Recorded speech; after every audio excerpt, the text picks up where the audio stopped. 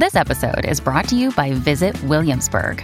In Williamsburg, Virginia, there's never too much of a good thing. Whether you're a foodie, a golfer, a history buff, a shopaholic, an outdoor enthusiast, or a thrill seeker, you'll find what you came for here and more.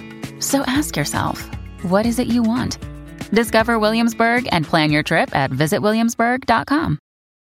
When you need mealtime inspiration, it's worth shopping Kroger, where you'll find over 30,000 mouth-watering choices that excite your inner foodie. And no matter what tasty choice you make, you'll enjoy our everyday low prices, plus extra ways to save, like digital coupons worth over $600 each week. You can also save up to $1 off per gallon at the pump with fuel points. More savings and more inspiring flavors make shopping Kroger worth it every time. Kroger, fresh for everyone. Fuel restrictions apply. Top tech companies like Intel have a secret to their success. They get the best talent, reliable infrastructure, and save on costs by expanding in Ohio, the new Silicon Heartland. Learn how your business can succeed in Ohio. Visit successinohio.com. Does picking an outfit have you running a little too fashionably late?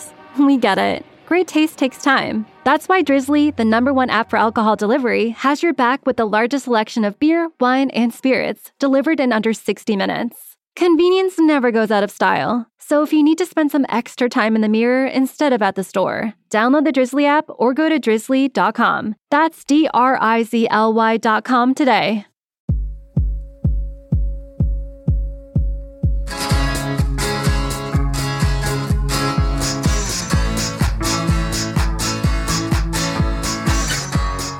Hey, Holly. Hey, Dave. What's happening today on the What Difference Does It Make podcast? There's lots happening on the What Difference Does It Make podcast, and lots happening with life in general, correct? We're burning up. It feels like summer here, so that's all I know. And where our guest is, it's snowing, and that is Martha Wainwright, who wrote a memoir. Tell us about this memoir, Holly, please, because I'm not good at describing things. Okay, well, her memoir is called Stories I Might Regret Telling You. And that should tell you everything you need to know about it. She's from a famous musical family. Her father, Loudon, her brother, Rufus, her mom, part of the McGarrigle sisters. She has many stories to tell. Did you enjoy the book, Dave? Okay. Yeah, this book was great. I've wanted to talk to the Wainwrights. They've intrigued me forever, ever since I saw their Christmas show about 10 years ago. They're just an amazingly talented family. And I wanted to know more about them. And now the book is out, this memoir, and it was everything I wanted to know. But I wanted to know more. So we called Martha into our virtual What Difference Does It Make studios. So happy we did. She is a sheer delight, and I think I need to be her best friend. All right.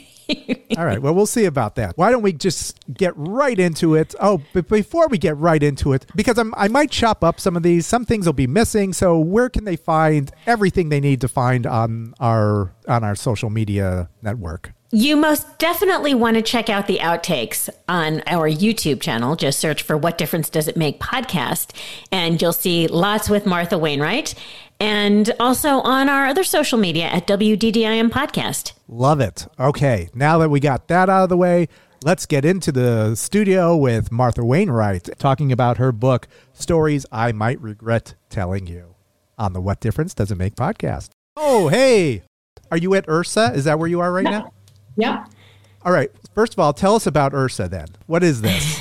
Well, Ursa is my small music venue / community center / wild spot / everything you want it to be in Montreal. It's in Mile End, and we're slowly coming back to life after the pandemic. But through the pandemic too, we've been able to do stuff. We've been doing a lot of stuff outside in the lane, and it's a small music venue primarily, but also there's a kitchen. So we have bakers in the morning, and we have events, and I run a kids camp in the summertime. It's kind of an old school hippy dippy, but not so hippie, kind of a little hippie community space, and something I've always wanted to do. And now it's actually happening, and it's a dream / nightmare come true.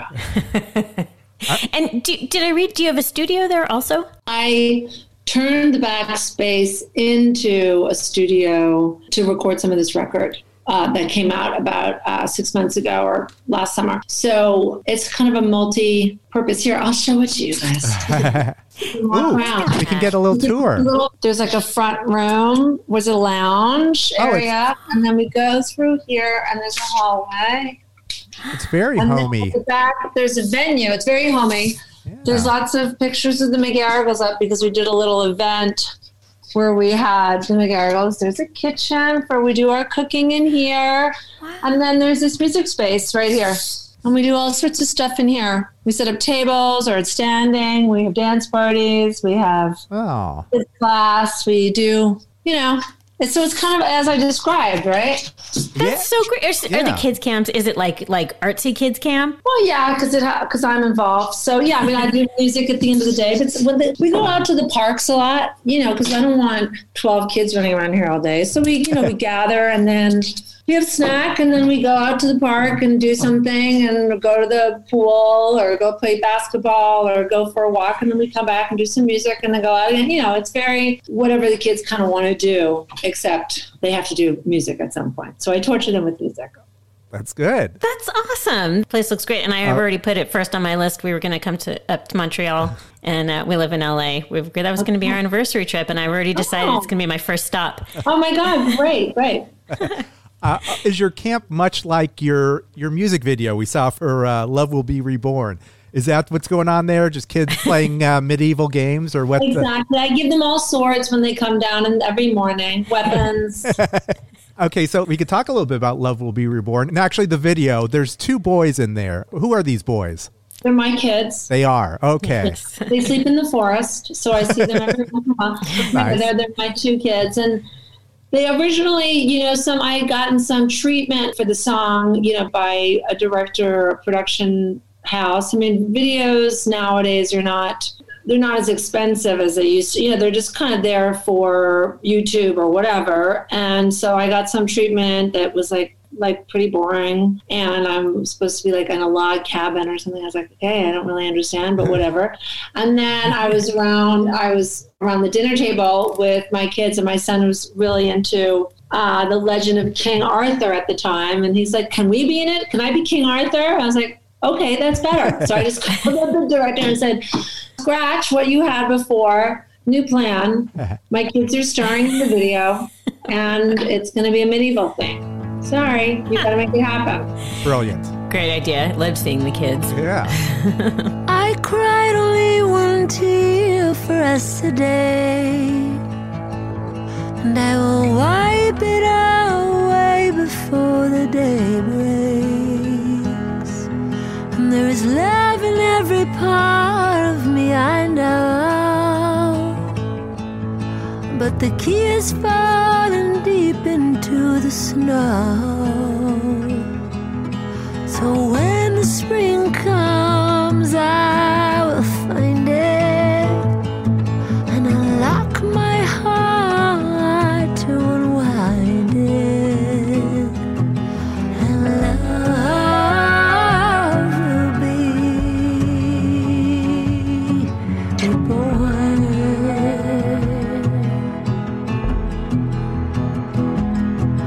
And love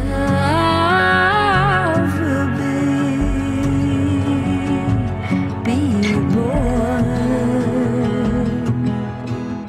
First of all, after reading the book, it was nice to see the title of your album is Love Will Be Reborn. Like, okay, Martha's good. She's checking in with everyone. Was this your pandemic album? Project. I wouldn't have thought it was a pandemic album, but at the same time, it really did. I think the album I know the album is really about going from quite dark to light, and I'd started writing the songs about 5 years ago, and it was the first record that I made in 5 years. So it's a long time since my last one. It's really like a real true midlife album, really deep, right in the middle of my 40s. It came out of, a really difficult divorce with everything that entails, with court and all sorts of terribleness and kind of just really rough. And then finding some really hopeful things at the end, including a new relationship, but also just in general, finding a way to sort of shed the past a little bit. And then it timed out that I was making it during the pandemic, which made sense. And we were able to, whenever there was kind of a moment where me and the musicians were allowed to be in the same room together, we kind of would go in for 2 or 3 days whenever that was sort of happening on the COVID schedule, depending on what city you're in. And then I was also able to hand it to the producer, who's this incredible producer called Pierre Marchand, Canadian producer. And he was just holed up in his house in the Laurentians, which is this mountain area outside of Montreal. And he just worked on it, and I would send him tracks, that I would record, and he pulled it together, I think, really beautifully. So a lot of the feeling of the record is, coming out of a difficult time, sort of a spring-like feeling. So that timed well, I think, with how people are wanting to feel and wanting to find that feeling. And then the book is like the capper to that. Well, absolutely. Yeah. I mean, I think that the book is, really kind of gets into that kind of darker stuff. The book took a long time to write and really tells the story that a lot of people already know about me, or a story that's been told before by journalists, but in my own words. And I think in my sort of how I sort of things that I felt were important to say. You color in a lot of the, people may know the story, but they don't necessarily know your full vision of the story. Yeah, and also, there was a lot. I wrote a lot. It took many years. I wrote a lot down. I took a lot out because I also was like, I don't really need to say this about this person, or I think we get the gist. If with what was happening, I don't think we need another story with me getting shit-faced. We got that. We don't need another example of my dad not being great. I love him. We know that. But I wanted to, touch on things that many of us on our families have experienced, whether that's divorce and separation, whether that's complicated relationships between siblings, and then some other subjects that I think for women are particularly taboo to talk about, things like abortion and drugs and alcohol and feeling and how you feel about yourself. And although the book is quite personal, I do think a lot of people will hook in on it in a way where they don't feel it's completely foreign to them. You told it in such a matter-of-fact way, but allowing for the complexities of the relationship. Right. Well, it's short, it's concisely written because a lot of this stuff is kind of hard. I weighed every sentence and, every word, which I had no experience doing because as a songwriter, it's a totally different process, so I wanted to talk about stuff. It was never going to be a book about gardening or, recipes. It was always going to be about my family to some extent and me, but I wanted to say something too. For me, it kind of seems the same way with songwriting because, I listen to Loudon's music a lot and he just lays it all out in the line. He tells the story. He tells exactly how he's feeling. It's like a memoir, everything right. That comes out. I think this is how the Wainwrights write, or, maybe this is like cathartic. Well, you said stories I might regret telling you. So it was probably easy to just kind of delete some stuff. Yeah, I had to delete some stuff. The process was really different because, when you're writing a song, you're writing in a way where it's about you and your family, or you and this guy, or you and this girl, or whatever. But once the listener hears it in that moment, accompanied with the music and the space where they might be at in their lives, it's automatically theirs. You know what I mean? That's okay. It's for them, I think, to identify with, to feel, to interpret how they want. I think with writing the book, in black and white on the page,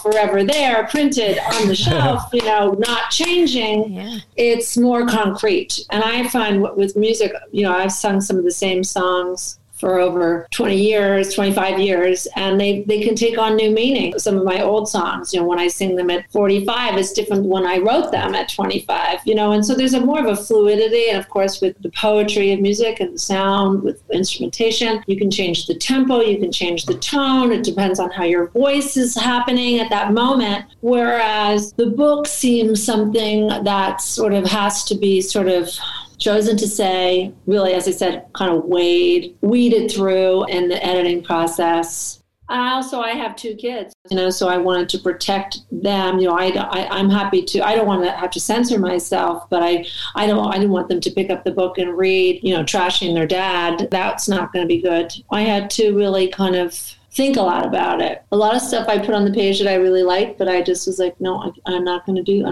that. I'm just going to cry. Yeah. So did you an archive? Let's put it that way. Yeah.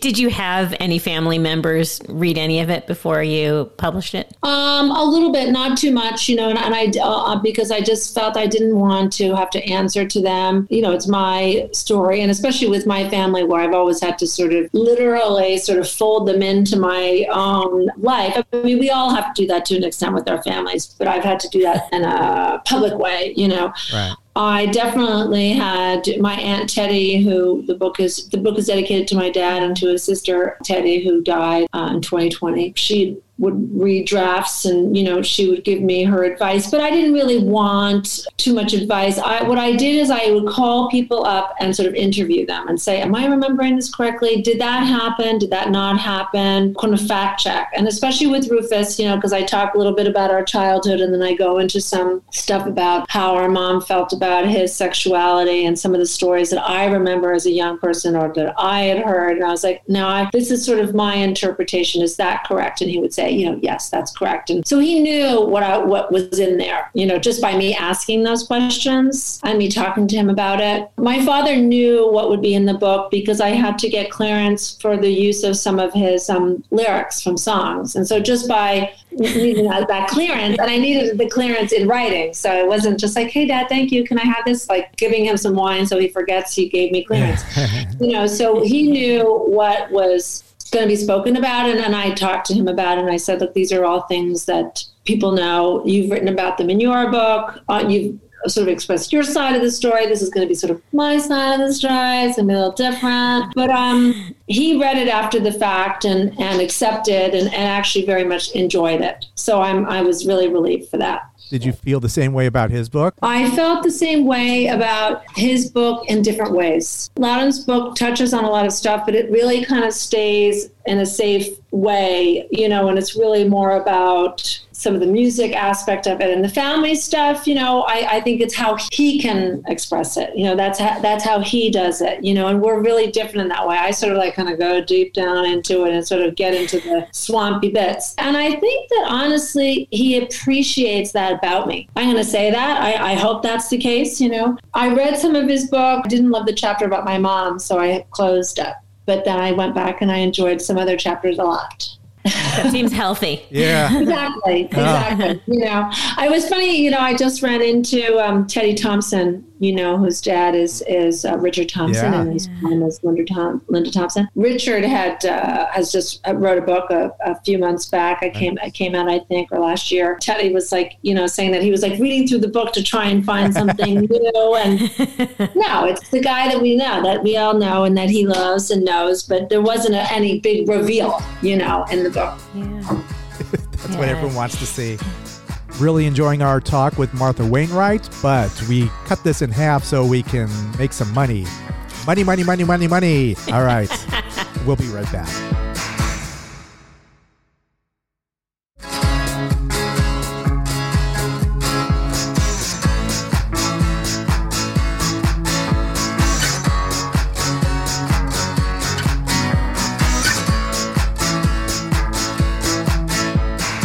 Welcome back to the What Difference Does It Make podcast and our guest, Martha Wainwright. Okay, so we noticed in the book that sometimes you refer to your dad by his name and sometimes you refer to him as Dad. Yeah. Well, that's, and I do that, I think, with my mom, too. I say Kate a lot. I mean, I use their names in the book. I would never use their names to their faces or in talking about them to other people as my parents. But that being said, when I talk about them as artists, of course, that's how I refer to them. But I remember once calling my dad Loudon when I was speaking to him when I was like 14, and he was not happy. He got really pissed off and he said, don't call me that. I also, I'm like 45, I'll be 46. When I'm on the stage talking about music and these great songs, do I want to say, my dad's song says that? I'm like, no, it's Loudon. We know him as Loudon, and he's an artist. And I felt the same thing about my mom. She wanted me to think of her as my mother, of course, but she was also this incredible artist, Kate McGarrigle, and that's really worth something too. And I appreciate that about both of them. Let's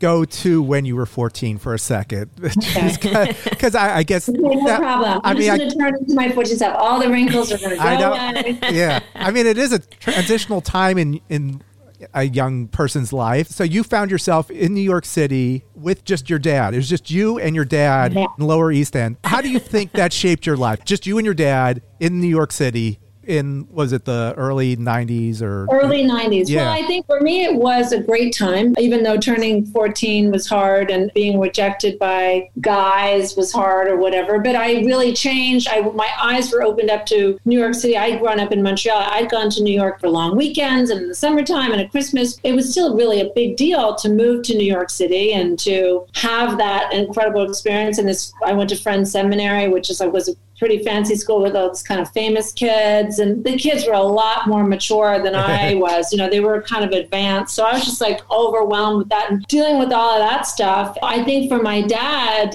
in contrast, it was a lot harder for him. I didn't know what the big problem was. I was just acting out as a teenager. But by the end of the year, he kicked me out. And that kind of hurt my feelings a little bit. I mean, he kicked me out. He just sent me home. He's like, okay, I'm done. But I think he had never brought up any of his children, really. And so I think for him, it was a big shocker. I got so close to him, I think, in a way, and maybe a little bit under his skin. So I wouldn't have changed it, but I don't know if it was as easy for him. And it definitely changed my personality. I mean, I left Montreal kind of a nervous, weird 13-year-old, and I came back kind of much more savvy, smoking and drinking and being attitudinal and terrible. As 15-year-olds are. It seemed perfectly normal to me. Hey, Rags. And then discovering his songs that were about you during that time, and what you mentioned in the book that you kind of on your own, just to kind of discover, to learn about his life. And then all of a sudden you're a character in his songbook. Yeah, I mean, I guess by getting close to the songwriter, like a writer, this happens, then you end up in their book or you end up in their song, and that doesn't always sit pretty with everybody. I always appreciated, especially as a kid, hearing my name in songs like Happy Birthday, Martha, which is about him not being at my 5th birthday. And when I listen to it now, it's terribly sad and depressing and horrible in a way. But when you're young, just hearing your dad say, I love you, I can't be there for your birthday, and saying your name over and over, it felt good. So I didn't understand the whole concept of the song, but nor did I want to, or should I. I didn't want to make it a problem as I started to hear more from my mother, what their marriage was really like or whatever. Then I started to sort of understand more the subtleties or the not so subtle subtleties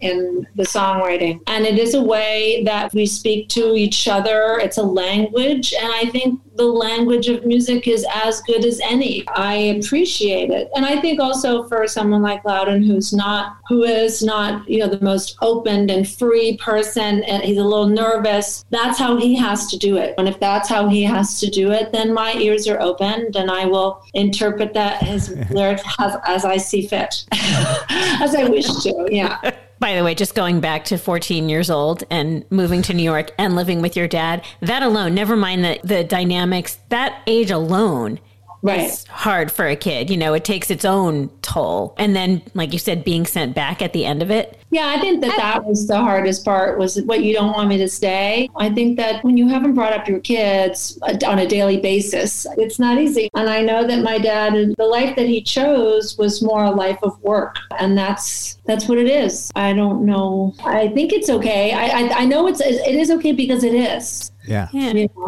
But accepting that as a 45-year-old is one thing. Accepting it or understanding it as a 14-year-old. I definitely had a lot of sad feelings about it, as I did, about, my brother being successful or skinnier and better looking, or as it added to the pot of insecurity and teenage angst, certainly. One of the things that I noticed with my family, and I think a lot of families hopefully can do this, is that whatever sort of conflict there's been, even though some of it's been quite intense, there's been children not wanted, there's been divorce stories, there's been a certain amount of rejection, there's always been an incredible amount of love and support around it in a way where I always know that if I have a problem, I can go to my dad and talk to him about it, that he is all ears, that he's quite sensible. That's a lot, that's a lot. Got to bring a lot of comfort. Because we're in LA, there were a couple trips to LA that seemed memorable. Yeah. Let's start off with the most innocent one. That was when you went to Disneyland, but you were at the Chateau and it was Grammy week. Was that your first experience with like the industry or like to learn about what? Yeah, I mean, that was my first experience with the big industry, because I had been exposed to all sorts of folky people coming into our house with their banjos and their mandolins and their weirdness and their kind of sweet whatever. And then, but of course, I was listening to Cyndi Lauper and the Eurythmics and Prince, and that's what I was listening to, And so to then be kind of, when you're a kid and you kind of only half understand what's happening, you're like, okay, we're going to go to LA. That's going to be fun. And then you get there and you're like, oh my God, it's real. And for, being from Montreal, it's a big, it looks very different, let's say. What I remember is seeing how kind of happy and excited my mother was to be there too, and to be in that space and to feel among her people in a way, in terms of just people in the industry. And I think that's really meaningful. And I know that feeling where you want to, you get there to the festival and, you want to feel part of it, and you want your kids to know that you're a part of it too. But then seeing Cyndi Lauper in the hot tub, very nervously wondering if she's going to get the award. I remember distinctly seeing Annie Lennox come into the Chateau Marmont, into the vestibule area. And it was just kind of very overwhelming for me. And I was just, I think clearly Rufus got the bug because he ended up moving to LA when he was 21 or something. I mean, that's really been his musical home is Los Angeles since the beginning, through Van Dyke Parks and Lenny Waronker at DreamWorks originally. So I think he must have clocked that early on for him. And I ended up going more to New York when I was 21. It's such a magical, when I was going to title the chapters, I didn't end up titling them because I had titles for some and then titles for others. And I was coming up with these crappy titles. So I was like, let's just not title them. But I did have a chapter called I Love LA because I just always adored it. And maybe it's because I got to be right away exposed to kind of the greatness of it. So, going there for a Grammy week, and then going there and hanging out at Stephen Still's house, but then going to Huntington Gardens and then hanging out with some really kind of groovy people in Echo Park and Silver Lake, like in the late 90s, and, seeing different aspects of it that wasn't just sort of only Hollywood Boulevard. I never felt that. And I also because I was never really in the film industry, I was only connected to the music industry and the kind of more sort of a grittier, artier side of it. I always just adored it and still do. Were you with Rufus when he was being wined and dined for his first record deal? That was kind of when you returned to LA and got to hang out? That was when I returned to LA and I got to meet Lenny Waronker and also John Bryan, who was producing the record, which I know was, I talk about this in the book, kind of a difficult process, but what a great product they made. It was kind of worth it, I think, in many ways. But, we went to the Ivy, which I talk about a little bit, which I'm sure it's not as in favor, but at the time was probably a pretty big deal. I think that was also, I hate to put it this way, but it did always feel like there were these things that would always kind of happen that made me feel, that would set me back in a way, whether it's my dad saying you got to go back home after living with him for a year, or I think, Rufus having an incredible success by my standards, because music is quite out there, and he was this lanky gay guy at the piano. It seemed kind of really amazing that he would be given as much support as he did because he's so great also. So that of course makes sense. I just sort of was like, oh, how am I going to do this myself? And I feel like there was already the two parents that were very critically acclaimed, although not huge stars, but critically acclaimed, and then Rufus became very critically acclaimed. And I think that by that time I was already writing songs, but it was like, well, we can't have another one that's good. You know what I mean? That's gonna be the kind of the crappy runt we're gonna have to deal with somehow. Well, you did touch on that with your mom, who said, "What do you want to do? Sing and dance for a living?" That was the quote that you said? I mean, but you took that as like, yes, I do. Is that? Yes, I do. But I realized, I think, being surrounded by these people who had very distinct styles and were very creative, that I was going to have to do the work and craft the craft. And it was not as easy or obvious for me because I kind of lacked a little bit of confidence. I think my musical style was a little bit like confused. I liked it, but it was sort of like, I think for record labels early on, they were like, what is this? Is this kind of country? Is this rock? This is not pop. You're you don't dress a certain way or you don't look a certain way. I think it was hard for me to be put into a box, and lots of producers wanted to work with me, like Rick Chertoff, for instance, who had done Cyndi Lauper's record, and Joan Osborne, and had huge success. And I would be like, yeah, I should do that. And I would get into the studio with them and just kind of fuck it up in a way. I just didn't want to change my songs. I just didn't want to do it. I was just difficult. And I was nice, but I was like, no, this is the weird chord. It was going to take a minute. Then I really started going to New York more and hanging out more on the Lower East Side. And it took time to find the style. I needed to do 1,000 shows or whatever and really gain the confidence to walk around with the guitar. And I felt like I needed to pay my dues, maybe. Like everyone. Yeah. Do you want to touch on that? The one song, I think you said your first good song, Bloody Motherfucking Asshole. Do you want to, what is it about that song for you that hit all the right notes? Poetry is no place for a heart that's a whore. And I'm young and I'm strong, but I feel old and tired, overfired. And I've been poked and stoked, it's all smoke, there's no more fire, only desire for you whoever you are. For you whoever you are. Oh, you say my time here has been some sort of joke, that I've been messing around,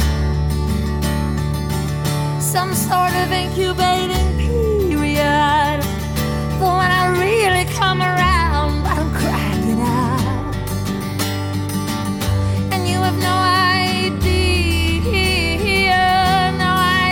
how it feels to be on your own, in your own home, with the fucking phone and the mother of gloom in your bedroom, standing over your head with a hand in your head, with a hand in your head. I will not pretend, I will not put on a smile, I will not say I'm all right for you when all I wanted was to be good.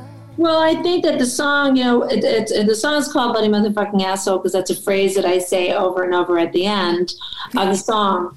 As I was writing the song and it was just about done, the words came out. But the song, the words that were before are very good too. They're just, the words at the end really packed the punch. It was very subversive to do that in many ways, especially from a white girl in her early 20s with an acoustic guitar. I think it's kind of surprising and quite edgy for that sound, for the guitar, acoustic-y kind of folky sound or whatever. But the song, the body of the song is really about wanting to be taken seriously by the industry, taken seriously by my dad, taken seriously by myself, and wanting to be heard, and so I think it was really a woman song, a young woman's song. I think that really has resonated with young women. Even to this day, everyone who listens to it, and I remember seeing this when I would play it, they would kind of close their eyes and sing along. It's like you understand right away, it's like this song has nothing to do with me. This has to do with whatever that person is who's going, with their eyes closed, singing it out loud.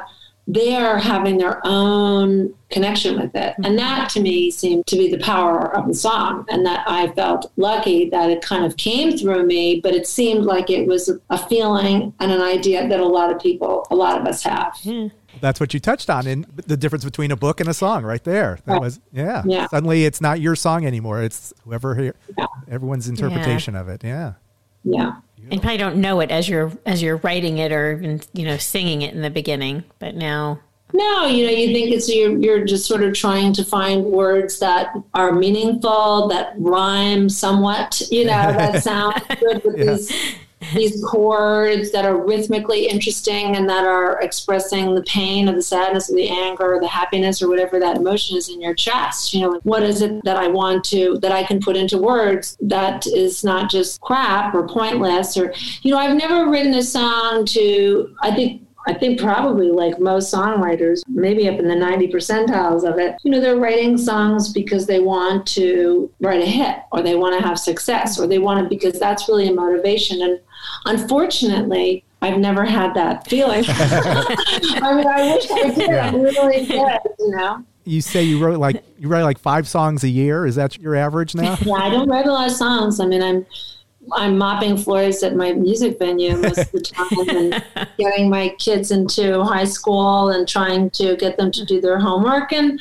traveling around a lot playing gigs. And then I start to get really extra nervous. And why am I so upset? And I realize, okay, I need to sit down and write a song, because this is the thing that's going to keep this ship afloat. Do you start to relate to Kate more often now? Because this is what my mom had to go through. I mean, it's kind of the same situation or similar, do you think? Well, it's similar. I mean, I've returned to her, I returned to Montreal to have my second son. And so I've been here now 8 years, which was maybe, it's not like a great career choice necessarily to go from New York to Montreal, but it was better for the kids, certainly. And also my family are here, and I inherited my mom's house when she died. And so to me, it's very, very meaningful. She died when she was so young. She was 63, and so I felt like I also have a responsibility to continue her legacy a little bit through her music, and to, I wanted to keep her close to me. I do feel finally with this book and writing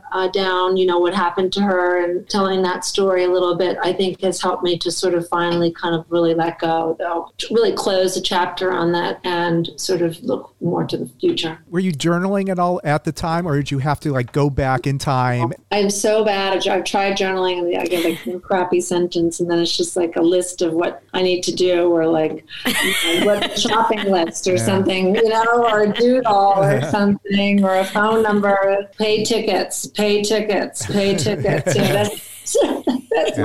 That's my journal.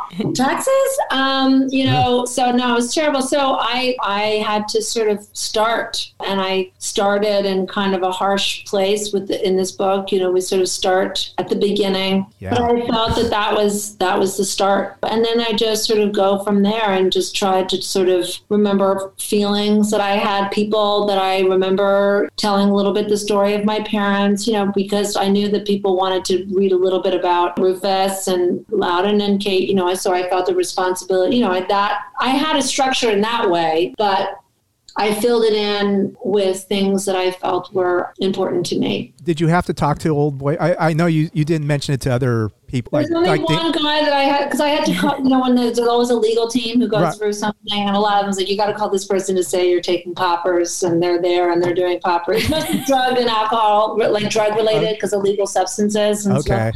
Did anybody say no? Everyone was fine. I mean, most of those people are sober, so people who are sober in general are happy to have it be talked about, and kind of show that side of it, and they're happy to be alive, basically. There was one guy who I wanted to say something about him, and it was in the book, and he said, no, I don't want you to put it in, but that was it. Okay. And also I didn't, I'd written a lot down about Brad Albetta, who's a great musician, who's my ex-husband and the father of my kids. But I would go back and read it, and it was just shitty. It was just too depressing or too crappy. And I was like, you know what? I might not feel this way in 5 years, and my kids don't want me to do this. So I just sort of took it out. I left a few little jabs in because I felt I had to, but, pretty minimal. Yeah, you could read into it if you want to, but it wasn't super harsh. And you did you did say, and I don't need to say any more about that. Yeah. Because you're part of, music royalty, you hung out with a lot of kids of also royalty. And it's because of their last names. I was wondering, when you're younger, and just before you became an artist, I don't know if any of these other artists do we have to use our last names, or did you ever want to be Princess Martha, or someone? No, I had somebody asked me recently because they want to do a Skype. I think I have a Skype coming up or something, and I was like, "What's my Skype name?" I couldn't remember, and I was like, "Oh yeah, my Skype name is Gabby Holton, which is I think my stripper name, which is my middle name in the first street I lived on."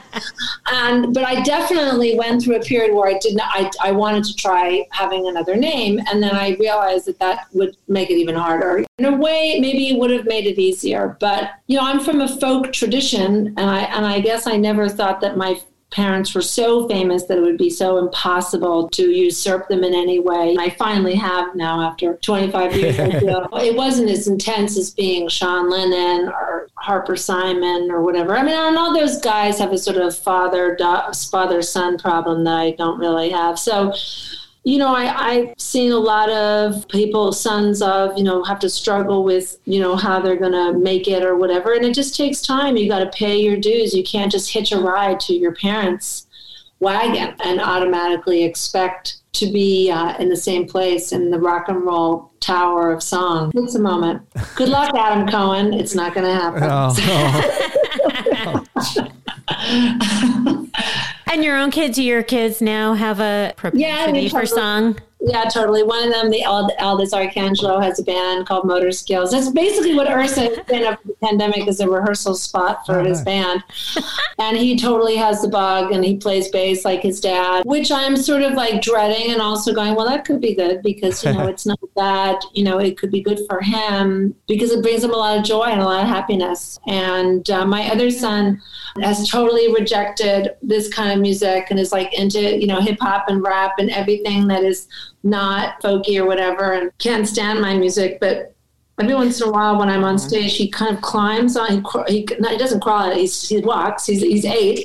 He gets up on stage without me asking and sort of stands between me and the microphone to stop me in a way. You know, he doesn't like it, but at the same time I looked down and be like, you're actually on stage, so there must be something you like about this, you know? So I think he's going to surprise us all and sort of come at it a different way. Hip hop and folk, it's the same. It's kind of the same. Comes from the same. There's a similarity. Yeah, It's the importance of the words, and also being trying to tell the story of your generation. Yeah, I agree. Yeah. I think so. Yeah, I'm going to tell them that. Okay. Oh, yeah. Oh, no. Oh, right. You can't get that mother-son dynamic. Mom is always uncool. That you can't be cool in their eyes ever, no matter what. Okay, but I am curious. Is there anyone in your family, even on the periphery, that isn't in the arts? Do you have any accountants or? No, that's not allowed. We've killed them all. We bring them back and we incinerate those ones. Yeah. No, I mean, no, I have, there's a couple of cousins who really can't sing, and it's really weird. When you're at Christmas or whatever, or, you know, the tribute show, and they're there standing on stage, like singing along, and you're just like, what's going on? They don't know it. You stand back there, over there. Was Teddy a singer, or is that why she went No, she was a terrible singer, but she was the first to admit it. She didn't say, she was not artistic-y in an obvious way at all, but she did the other thing, which was to be Loudon and the Roaches manager for 25 years. And then Rufus and my manager for a while. And then she produced the Christmas shows as well as the Kate tribute shows. And she was the one who was like holding it all together. Yeah. She puts this circus together. That's the hard part. Counting the money and trying to make it. I remember one Christmas show we did, and we had a merch table, and I guess it was cash, and it was a big Christmas showman show, so a lot of people there, and there was all this cash, and she was so excited, you know, like I remember like chain smoking cigarettes and a big glass of wine, and you know, she was like really excited about the money. And then we had this after party, and we were all hanging out at the after party, lots of wine and everything else, and we were in one room, and then she was staying upstairs. It was like a big Airbnb that we were all staying at, and she had her room upstairs, and she said, Martha, come upstairs. I was like, oh my God, what are we gonna do, like Coke? No. Just come upstairs into the room, and she had, I guess it was exciting to her. She had like laid down the cash on the mattress as a sort of joke, and I was like, "That's it." It took up like a quarter of the mattress, and it was like a little like sporadically placed, and I was like, "This is not good." Oh. But she was so happy. I want to ruin it for her. But in that way, the folk music was not like the hip hop music. Yeah, that's hip hop is where the money is. Okay, got to follow the money. That's what your son's going to do. Follow the money. Jane Arden said in your book she can't wait for volume 2. Is that in a plan? Well, it would be good. I would like to, you know, and I mean, I don't want to wait another gazillion years, but I do have some other thoughts, and it's definitely because I have kids in school, it's a good thing for me to do, to write rather than to be on the road all the time, playing gigs and touring. So I'm thinking about it. I have some ideas. Oh, cooking up something. All right. You can also write about a fictional musical family. Yeah, I know. I could, sure. Oh, yeah. I just saw a light bulb go off in her head like that. I think you hit on something, Holly. Is there one song from your mom that means the most to you? Or is there anything that when you think of your mom, you think of a song or something? Well, I think one of my mom's most well-known songs is a song called Mendocino. And I think it's such a beautiful song because it's a love story, sort of. It's about her actually running off with the guy while she was actually married to my dad. I think there was a lot of that going on. But it's about time and love and space and freedom and youth. And you have these big moments with the ocean and the redwood forest and the sun setting and the sun rising, but also these ideas of where we are on the planet and as people, trying to make sense of it. And I just love that song. We'd like to bring Linda back on now to sing a song with us about California. She knows all about it.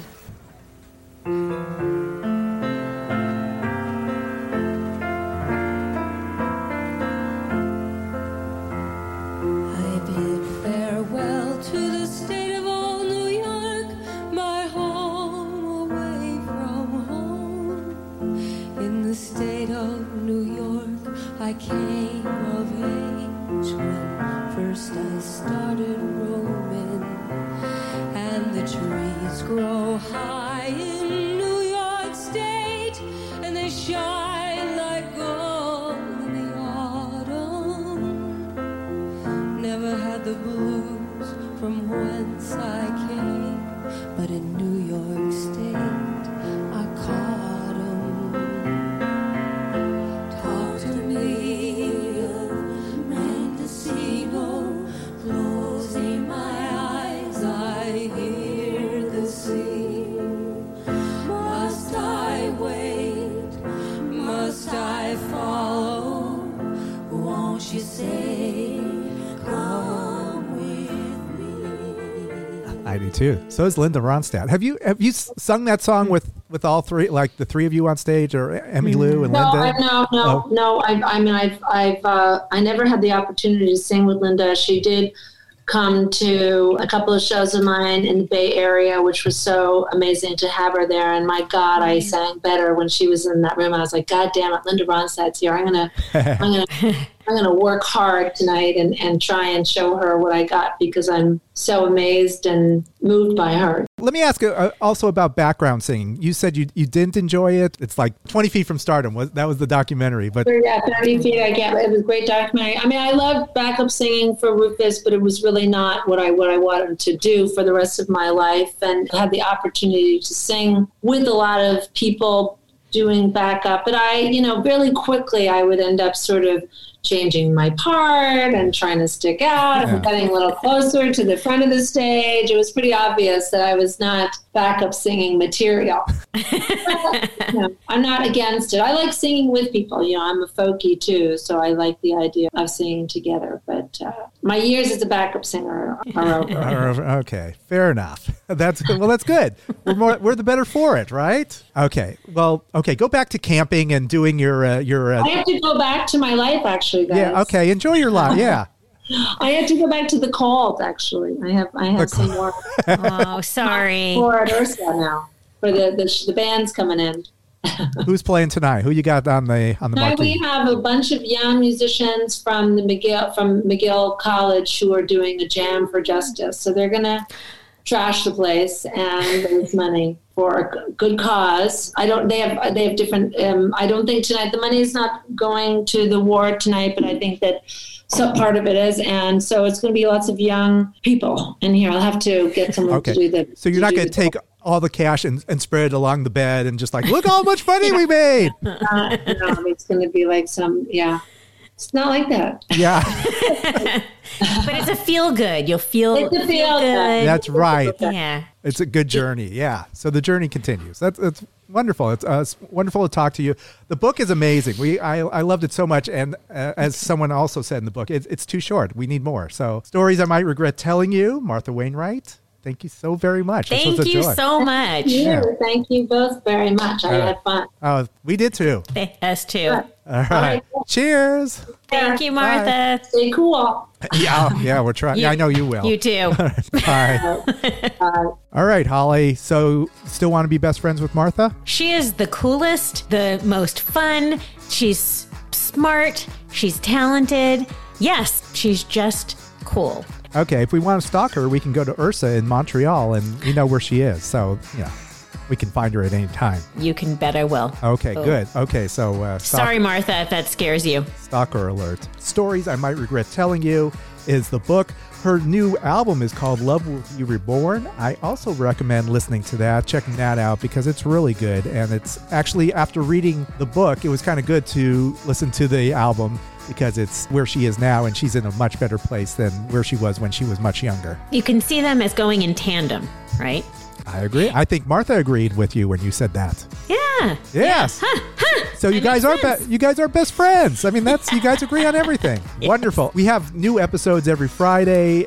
You never know who's going to show up, so make sure to subscribe, write a review, tell us how much you love What Difference Does It Make. Let us know what we missed out on our interview or any experiences with Martha. We love any input is fun input. And check us out on social media at WDDIM Podcast and on YouTube at What Difference Does It Make Podcast. That sounds great. Hey, and also we are a member of Pantheon Podcasts. Pantheon has some fabulous music-related podcasts, so definitely check them out. Until next Friday, this is Dave. This is Holly. Check you later. Over and out.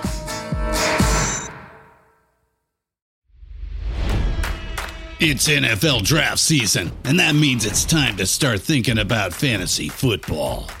FantasyPoints.com features industry-leading experts and prognosticators using proprietary hand-charted data to help you score more fantasy points. FantasyPoints.com is the place to go for whatever kind of fantasy football you play. Whether you play fantasy football, daily fantasy sports, or do a little bit of everything, Fantasy Points has the meticulously researched content to guide you to victory.